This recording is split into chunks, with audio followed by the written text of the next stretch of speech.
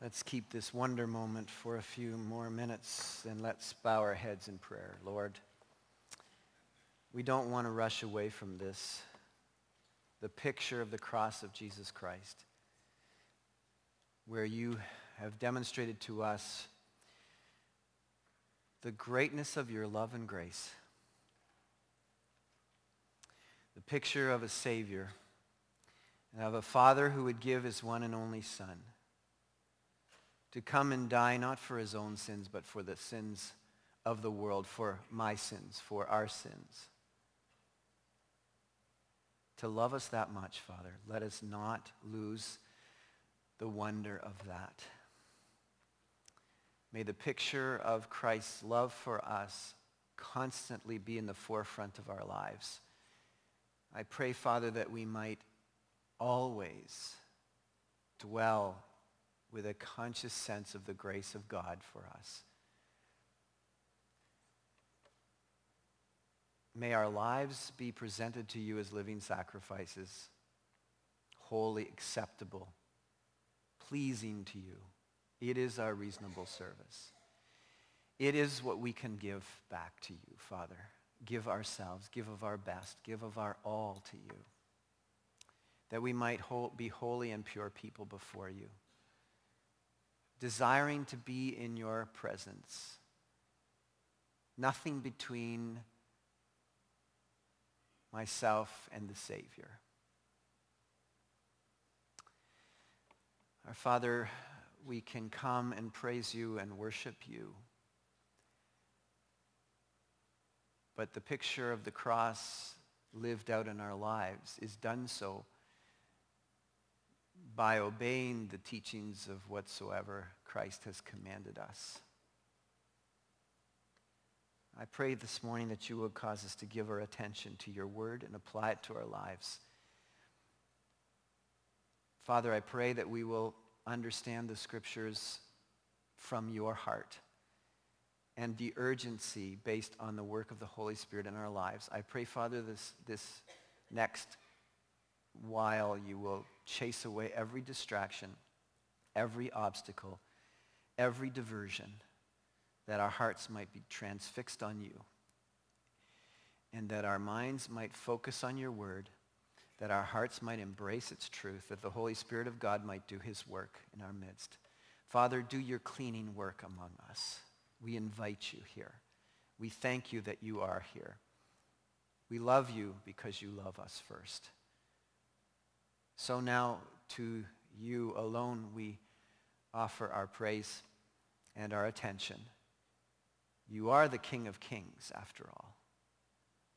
And this is a royal event this morning in your presence. In Jesus' name we pray. Amen.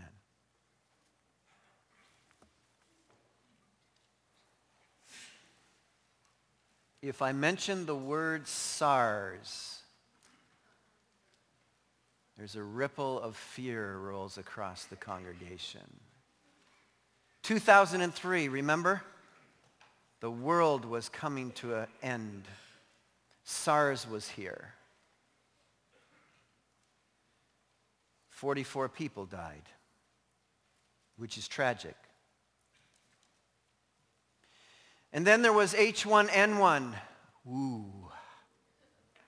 2009, it was here again. And oh, we were afraid.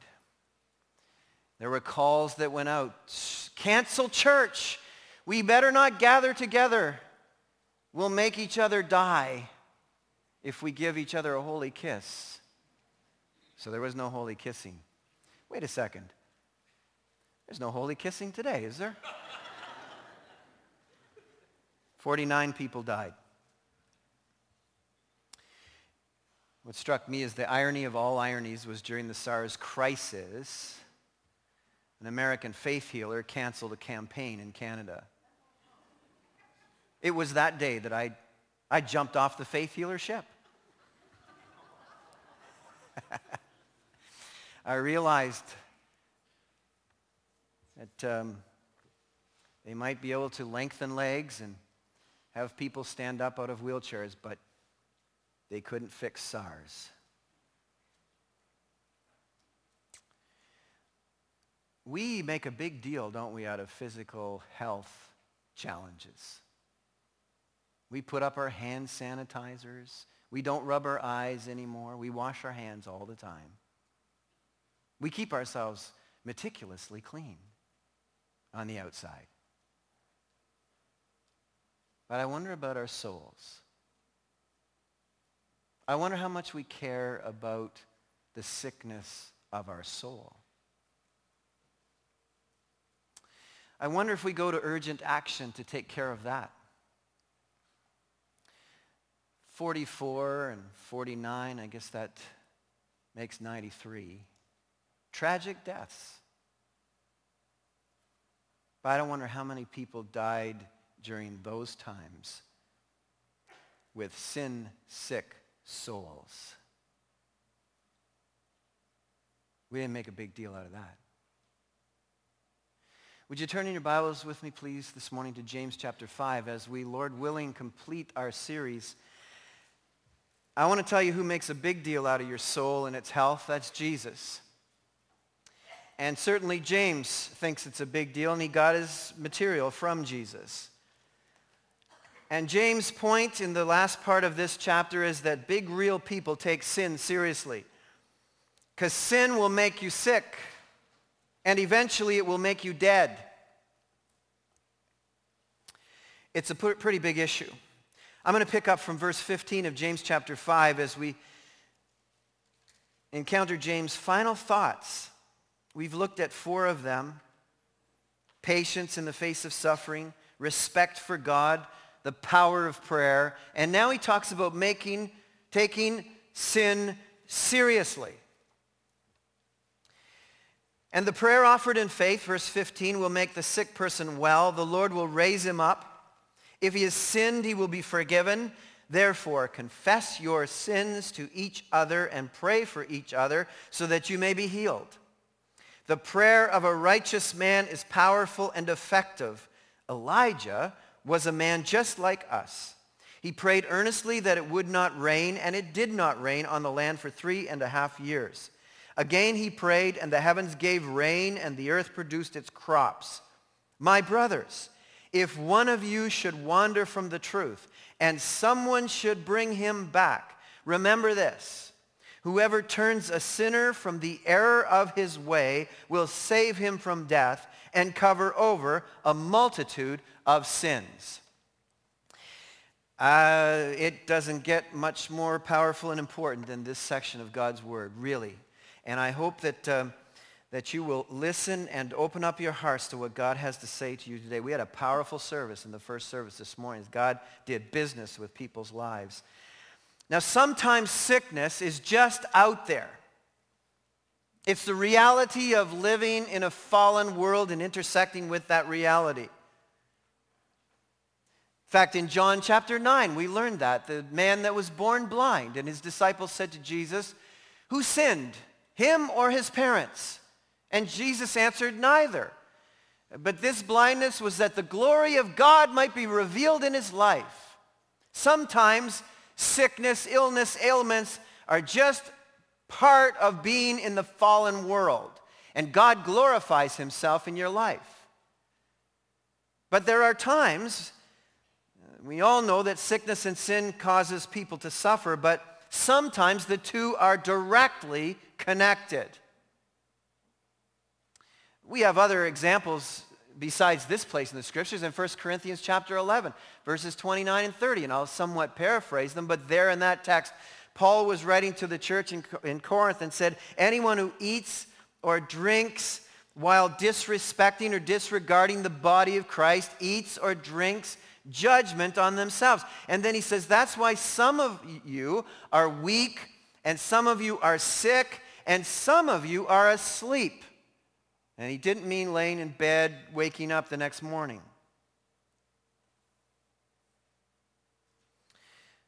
And in this particular section of the text, I think we have the two examples of this. In the first part of this sickness teaching that James gives us, is talking about kind of the normal sickness that's urgent, that's very serious, and death-threatening, but it is part of being in a fallen world. But then he moves on to this, and he says, if he has sinned, or in other words, there's a possibility that the sinfulness or the sickness that someone is encountering is directly related to sinful choices they are living in their lives. If he has sinned, he'll be forgiven. So actually, this fourth upgrade, as he gives his final concluding thoughts, has to do with how you manage sin in the church. And manage it we must. It's like a SARS epidemic. It's like an H1N1 epidemic. It's a serious matter. Now make no mistake about it. The church is a spiritual community.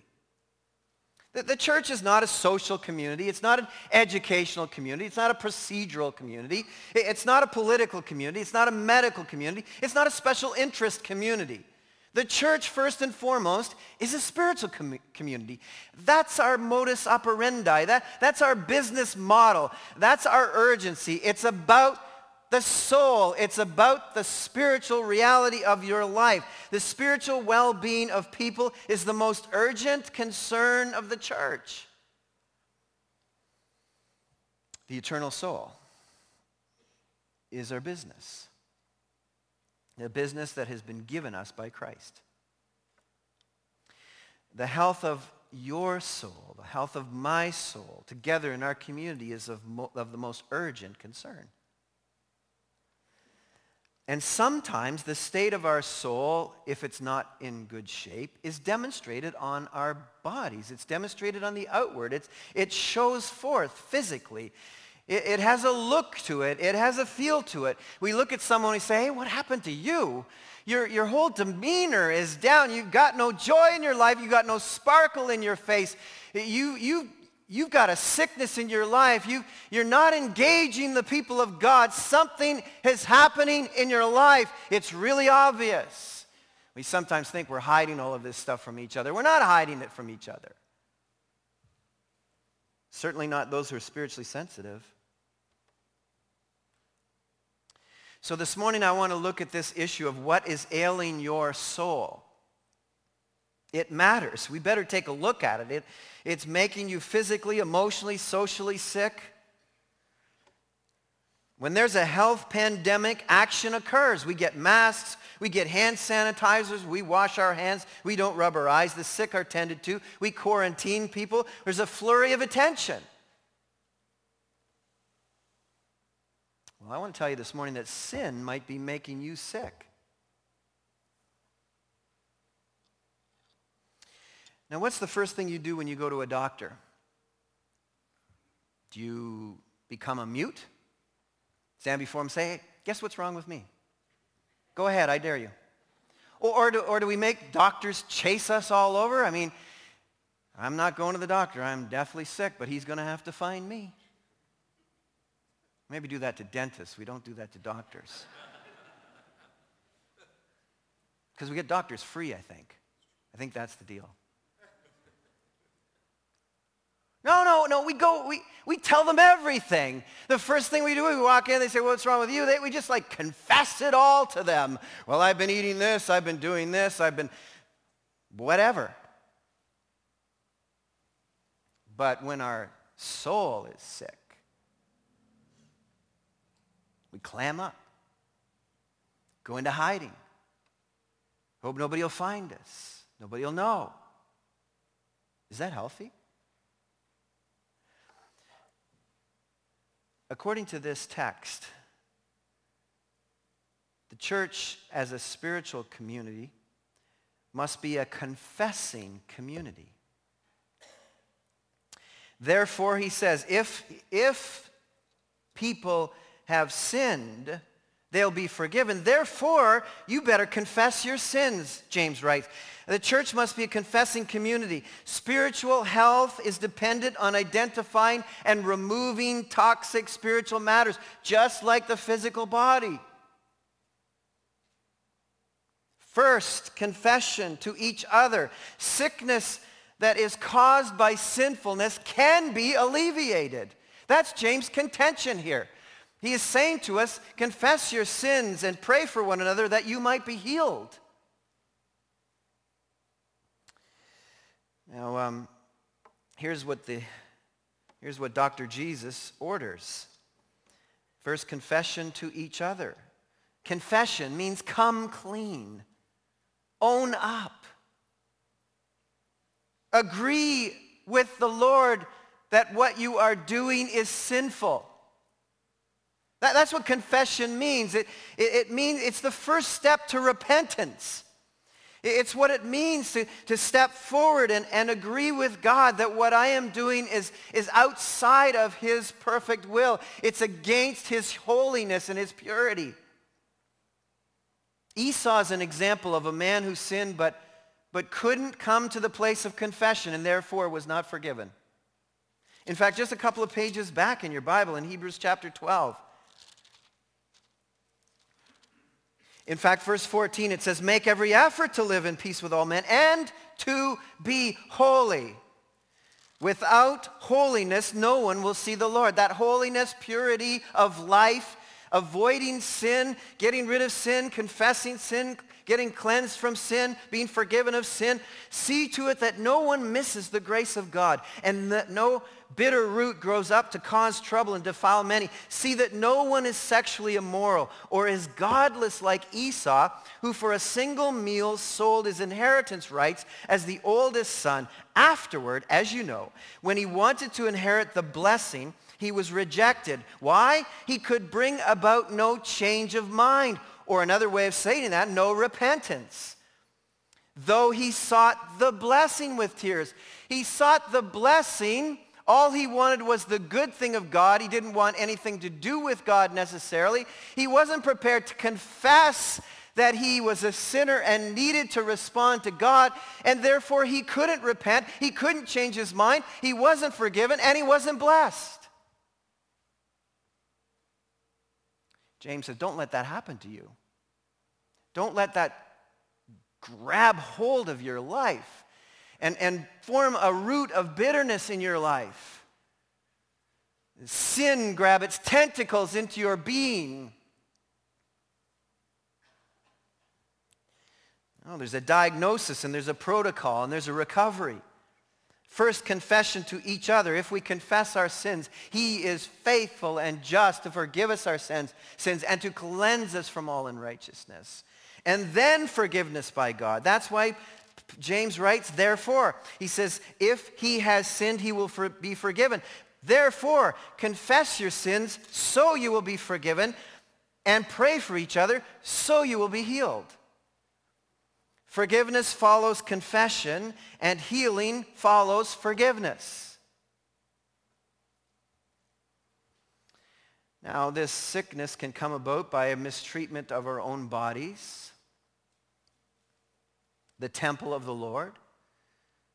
If we allow stress and worry or substance abuse to gain foothold in our lives, when God says, cast all your cares on me, I care for you. Don't be anxious about anything, but in everything, with prayer and supplication, make your thanksgiving, make your prayers known, make your requests known to God.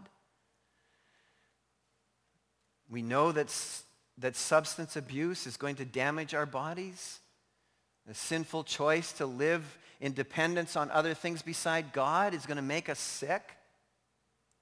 But we also can damage the body of Christ, the community of believers, by our gossip or our backstabbing or our self-centered mistreatment of each other. That makes us sick. And you say, well, can't I just go to God myself? Get this right? Sure, yeah, you can. The problem is, we don't.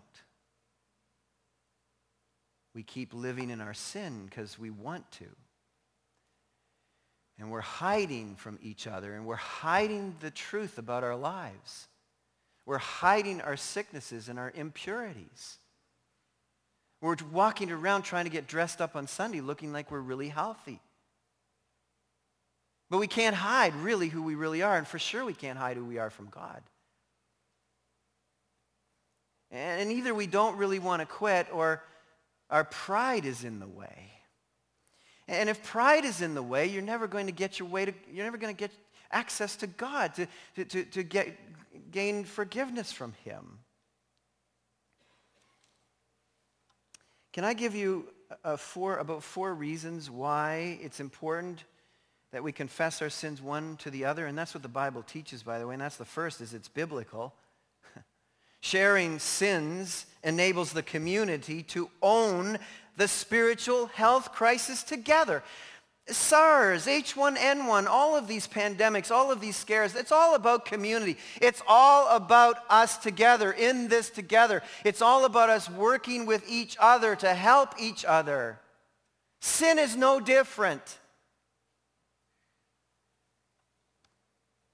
In fact, I'll just take a quick sampling through the scriptures for you and note that sin has always been a community issue. In Exodus chapter 32, for instance, right after the Israelites had made the golden calf and had committed the most heinous of sins of idolatry against God, Moses speaks up in verse 31 of chapter 32 of Exodus, and it says, "So Moses went back to the Lord and said, 'Oh, what a great sin these people have committed. They have made themselves gods of gold. But now, please, forgive their sin, but if not, then blot me out of the book you have written.'" Can you imagine? Moses wasn't responsible for this, but he took responsibility for it. He identified with the community of faith in their sin and said, "We've all sinned against you, Lord." Further on in the scriptures, in Daniel, being a man of God, a man who lived a holy life, comes before God and prays for his people in Daniel chapter 9 this way: "O Lord, the great and awesome God who keeps his covenant of love with all who love him and obey his commands, we have sinned. We have sinned and done wrong. We have been wicked and have rebelled. We have turned away from your commands." We're going, "Daniel, please, you don't have to pray this. Stop using the word we. Say they have." No, Daniel says we have. "We have not listened to your servants, the prophets, who spoke in your name to our kings, our princes, and our fathers, and to all the people of the land. Lord, you are righteous, but this day we are covered with shame. The men of Judah and people of Jerusalem and all Israel, both near and far, in all the countries where you have scattered us, because of our unfaithfulness to you, O Lord, we and our kings, our princes, and our fathers are covered with shame because we have sinned against you." And on he goes, identifying with the community of God and the sinfulness of God's people. We are in this together. Sin affects us all because the sin effects are contagious. Like any other virus or any other bacteria that spreads, this is a public health crisis. It is a church community health crisis. And none of us are out of it. Dietrich Bonhoeffer wrote this: "A man who confesses his sins in the presence of a brother knows that he is no longer alone with himself. He experiences the presence of God in the reality of the other person. As long as I am by myself in the confession of my sins, everything remains in the dark. But in the presence of a brother, the sin has to be brought into the light." That's a powerful observation of reality.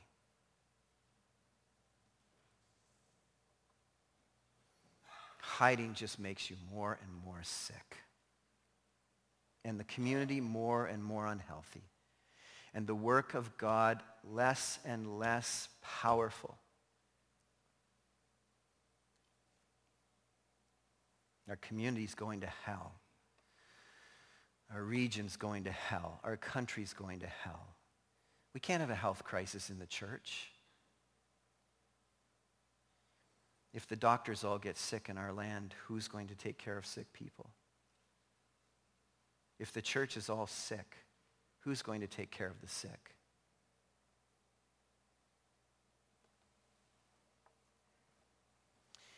Transparent vulnerability of inner life tempers pride and diffuses discord. Transparency and vulnerability are not our strong suits, but they should be. We're not invincible.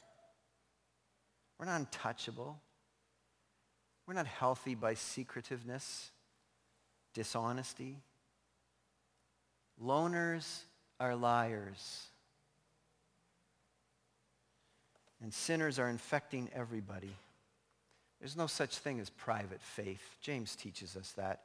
Privatized faith is no faith. And by the way, a genuine confession publicly done fixes community discord when we have hurt each other by our sinfulness. Honest accountability leads to responsibility through ownership of sin and incentive to repent. Have you ever read how King David was feeling when he was in his sinfulness? It tells us in Psalm 32. Listen to it. When I kept silent, when I went into hiding, when I refused to be vulnerable or transparent, David writes, my bones wasted away through my groaning all day long. For day and night your hand was heavy upon me. My strength was sapped as in the heat of summer. And he pauses, Selah, think about that. You know about that. You've been there. Then he says, I acknowledged my sin to you and did not cover up my iniquity. I said, I will confess my transgressions to the Lord. And you forgave the guilt of my sin. Now, by the way, yes, he confessed, but not until he was confronted.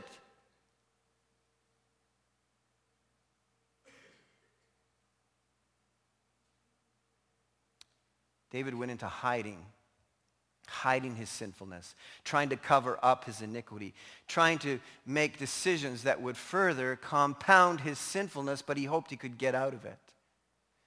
Getting worse and worse, sick spiritually, until finally God had had enough and he sent the prophet Nathan to him, who confronted him, who could see it in his life, who looked at him and knew, David, you don't have the joy of the Lord. You don't have the joy of your salvation. David, what's happened to you? Your demeanor has changed. Your whole relationship with people has changed. What has come into you? What has come over you? David, you are the man.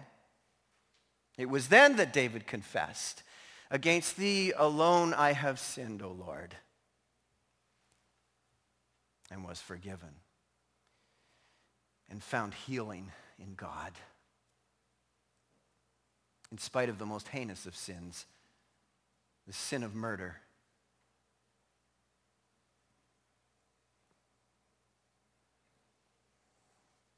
And don't miss this, at the very end of verse 16,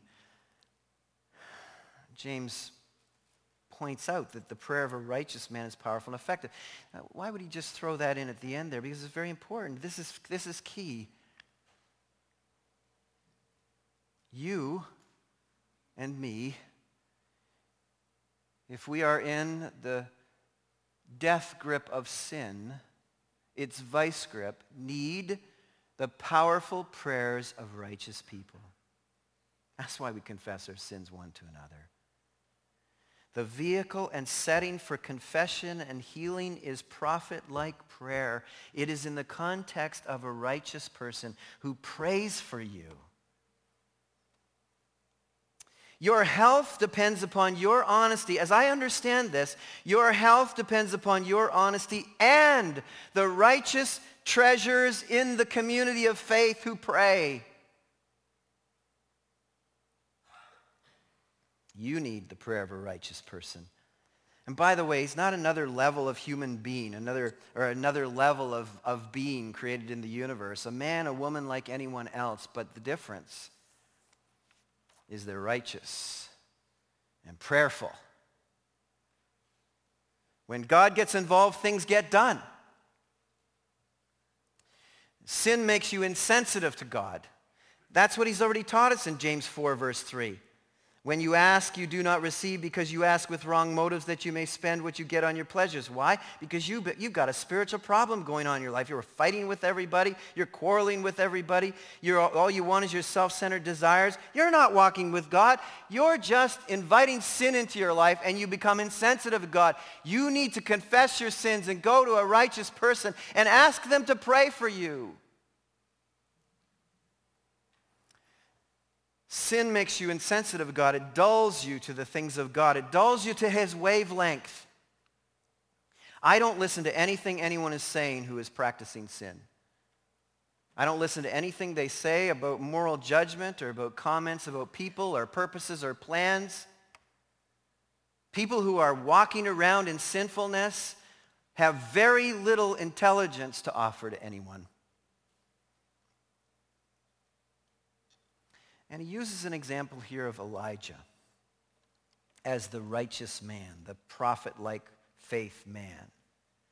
Now, we wonder why would he use the Elijah story with respect to the rain and the famine and all of that? I mean, after all, this whole thing was about sickness. Why wouldn't he be using, the time that Elijah raised the widow's son who had died? Why wouldn't that be raise him up to health, raise him up to life? Because James has moved into sickness that's related to sinfulness. And if you track this particular situation in 1 Kings chapter 17, 18, 19, you'll realize that Elijah was moved of heart by God to be used as a prayer warrior to bring judgment upon a sin-punished land. And after they would get right with God, God would demonstrate his power to heal them. And in the same way, God can refresh a sin-sick person and raise them up to health. But you have to come clean. You have to confess. You have to pray for each other that you will be healed. And the sign of this healing, or the sign of this confession and this prayer and this power, is the forgiveness of God, which moves us to health. So, we agree that some are sick because of sin. So we know that someone of us is sinning, and it's known and obvious. It usually is, As I said, they go into hiding, or they go into avoiding, or they're disinterested with the things of the Lord or his people, or they trash their Christian friends. That's what Paul encountered in 2 Corinthians chapter 6. That's what happens when we sin. And so I guess we should just leave them alone, right? My brothers, verse 19, if one of you should wander from the truth and someone should bring him back, remember this: whoever turns a sinner from the error of his way will save him from death and cover over a multitude of sins. The church is not only a spiritual community and a confessing community, but the church must be a search and rescue community. What I take out of this is that the Lord wants the church to exercise the available power of God to reclaim people from sin. And I don't think we're very good at it. There are two very toxic approaches to Christian life that can sicken a congregation. Both are equally fatal. The one is legalism and the other is license. Legalism is where preferences become rigid standards that somehow we impose upon each other for God's approval, and the extreme for God to gain salvation. There's an equally fatal practice of Christians, and that's called license, whereby anything goes. We cast off all restraint, all biblical and moral restraint. Faith is disconnected from behavior. We claim that I can believe this, but I can live this way. Not in your life, says James. And either one of those will make the congregation sick. And we sometimes come to the place, well, that's not my place. It's none of my business. If someone walked in here this morning with SARS,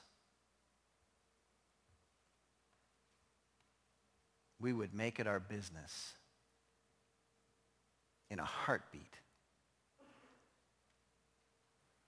The country would make it their business in a heartbeat. We'd be quarantined, I would guess.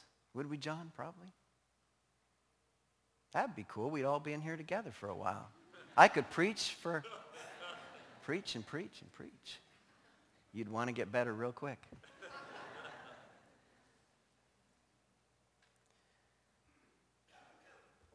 I believe that James teaches here the church has the right, responsibility, and biblical obligation to care for each other's souls through doctrinal and moral correction and to go after the wandering. But by the way, be prepared to get bitten if you do, because sinners are like rabid animals. Satan has a foothold in their lives. Now, he talks here about being led away, enticed away, passive verb, from the truth to practice error. It's not just believing wrong, but it's now practicing the wrong things. And it's those kinds of things that James has already taught us. The talking, bad talking, the faith crisis, the social climbing, the jealousy, the fighting with each other, all of that stuff. The wandering from the truth into friendship with the world kind of stuff. The path of falsehood. You don't want to leave people on that path because sin places you outside of the camp. You may be inside of the building this morning, but if you are entertaining sin in your life, you are outside of the camp. You are outside of the blessing of God. And the simple reality that James is teaching here is, look, they're outside. Get them back in. God is not the God who says, good, I got rid of them. Let's push more out of the community. No, God wants them back.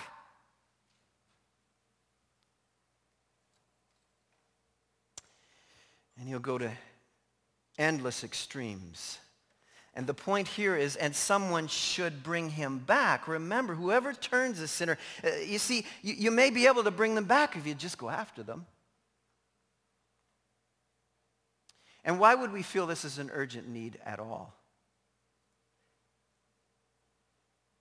Well, if you turn a sinner from the error of his way, you'll save him from death. Is that urgent enough? Does it get more urgent than that? You wouldn't tell someone who'd swallowed a bottle of poison, you know what, go sleep that thing off. You'll be better in the morning. No, we go into emergency care immediately. We got to take care of that problem. Why would we think that someone can just keep sinning and saying, go to sleep, go to bed, it'll be fine. Get up, take an aspirin, maybe get up in the morning, you'll be all well. Will we do that? Yeah, I think we do that too much.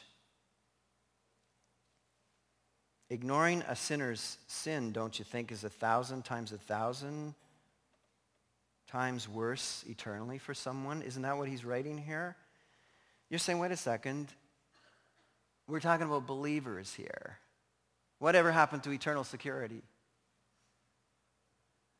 The Bible says the wages of sin is death. But the gift of God is eternal life through Jesus Christ. Let me respond to you about eternal security. Let me read to you from 1 John chapter 3, verse 6. No one who lives in him, Jesus, keeps on sinning.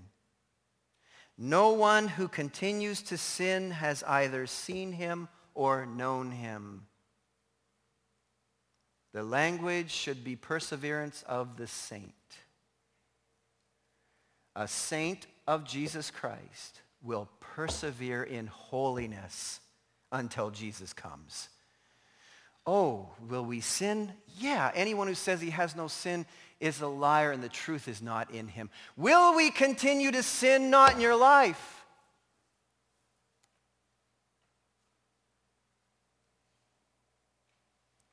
So you better get to them before this 1 John 3:6 is a settled reality in someone's life. And can I say this to you? You ought to bless the Lord for blessing you with sin editors in your life. They are the greatest health care worker you'll ever have.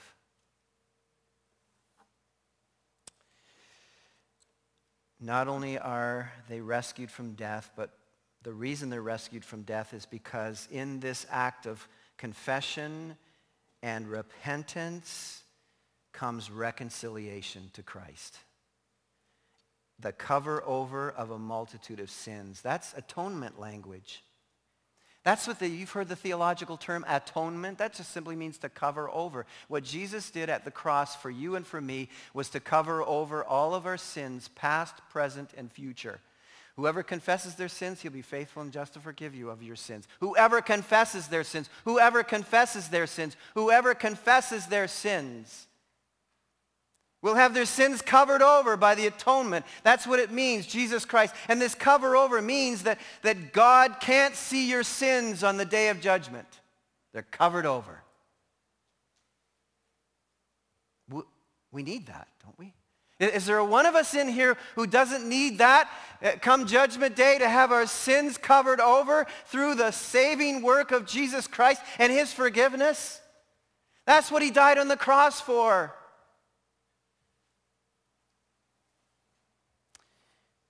To remove sin from God's sight so that God's mercy can triumph over his judgment, which is what he wants to do, what he longs to do. The church is a spiritual community. The church is a confessional community.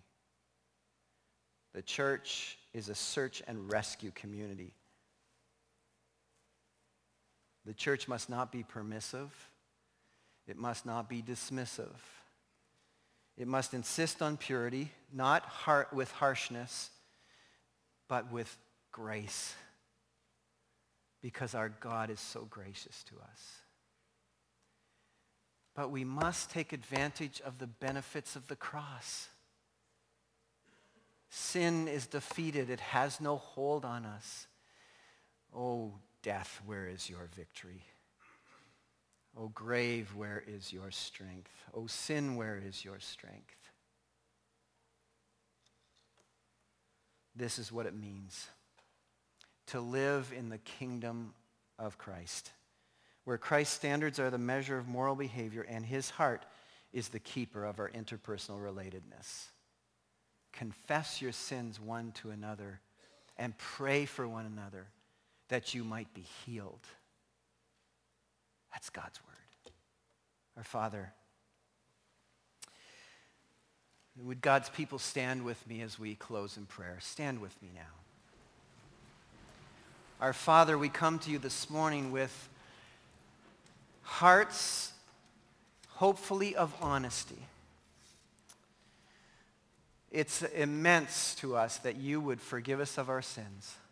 To think, Lord, that Jesus Christ, the sinless Son of God, went to the cross of Calvary and paid the punishment that was rightfully mine and ours for our sinfulness. No sin had he committed, that we might have our sins forgiven and covered over so that God could no longer see our sinfulness on the day of judgment and would receive us into his holy empire forever. Lord, we dabble with sin and we allow it to eat its way into our lives and our hearts and our relationships. We allow it to destroy our health and we're going to let it kill us if we don't do something about it. Father, by the power of the Holy Spirit today, would you visit us this morning, right now, the church, a confessional church, the church, a search and rescue church, Lord. I pray that you would grant us the ministry.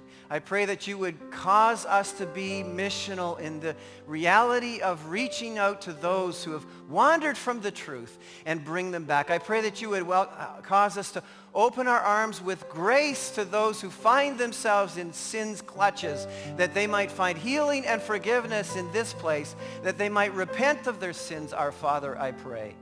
And as heads are bowed this morning, I'm going to ask the same question I asked of the first service. I know that there are some of you in here this morning who are in the grip of sin, Satan's twisting his tentacles into your life, and you have been living in this sinful situation that you have been longing to get rescued from. It's eating you alive. It's going to lead to a health crisis in your life, and it will lead to death if you don't do something about it. And today is an urgent moment, and I'm asking who will be the first courageous person to step out and come down to the very front of the church here, not to be embarrassed. I'm not going to talk about your sinfulness. I'm going to offer you a place of confession where you can come and confess your sins, and God's people will pray for you. The righteous people will pray, and prayer is powerful and effective. I'm going to ask you to come forward this morning and meet me and the other pastors right down here at the front of the church. You come down this morning. You step out. You come for rescue, for healing. You come confessing, agreeing that your sin is killing you. It's wrecking your life. Step out and come down here this morning that we might be able to pray for you. You step out now. Who will be first? You come. You come from anywhere. You come from the balcony. We're going to wait here. You come down here and get right with God. This is an important moment. You know God is dealing with your heart, and you know you need to get right with God, and this is an opportunity. You come forth. Thank you. You come down here now. Everybody, you come. Let us pray for you. You come and visit with God right here. This is a place to confess this morning, to get right with our great God. You come now. More of you. We'll wait for you. Don't let anything, don't let any voice prevent you this morning. Don't let someone say, oh, what will people think of you? It's what God thinks about you that matters in this life. What will God think about you? God wants you. He sent his son to die on the cross of Calvary that you might have this kind of a moment, that you might be able to come here and stand here and confess your sins and be forgiven of your sins, be cleansed from all unrighteousness, be set in a new course, a pathway of righteousness. You come forward now. You join these people here at the front. We want to pray. And God's people, you pray now. The righteous are to pray. Those walking in right ways with God. This is a time to break loose chains of sin. Right now, this moment. God himself said, Jesus taught us in Matthew 18:18, whatever is loosed on earth will be loosed in heaven. Whatever is bound on earth will be bound in heaven. We want to loose the power of sin this morning by the work of God's Spirit right here. Where 2 or 3 are gathered in prayer, there God is in the midst of them. This is what this is all about. You come now. Don't pass on this moment. Don't leave this place and miss this moment. If God is speaking to your heart, you respond right now this morning. We're waiting. People are still coming. I'm not going to stop until people are no longer making their way forward. We're waiting for you. You know you need to be here. Now you come. Let's get right with God. Let's turn Calvary Baptist Church toward God. Let's turn all of our hearts toward God, that he might do a powerful work in our community, right here at Calvary and throughout our whole region, that people might come to know Christ, that people might be healed of their sicknesses, of their sinfulness. Let's make this a momentous day in God's place, God's house, God's presence. He's here among us. God delights in the praise of his people, where people humble themselves. He said, if my people will humble themselves and pray, I will forgive them and I will heal their land. You come now. Who's going to come from the balcony? Who's up there that needs to come down here? You come down. Come and meet us here.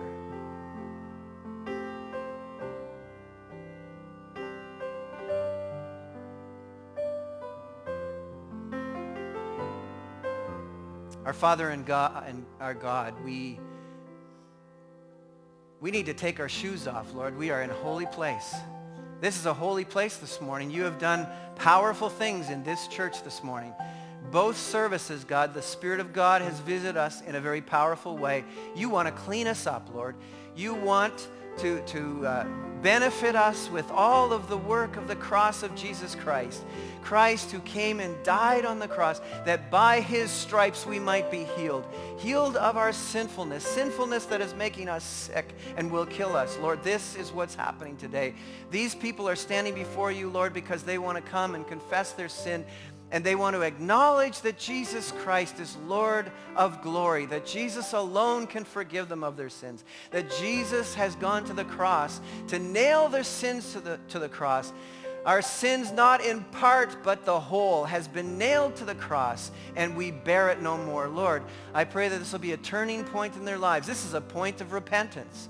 It is coming and agreeing with you that how we have been living is wrong before you, and we want you to forgive us of our sins and change our lives. We want to live with purity and holiness. Lord, help us to make the changes in our lives that are necessary by the power of the Holy Spirit of God, who will change us and set us from going on a path of waywardness and error to a path of faithfulness, living what we believe is true in practice.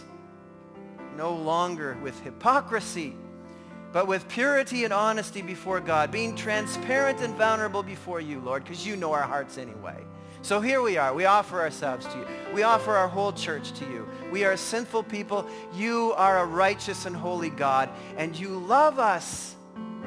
And you clean us up, Lord. Wash us, and we are whiter than snow. Wash us, O Lord, I pray. In Jesus' name and for Jesus' sake, I pray. Amen and amen. And God's people are saying amen.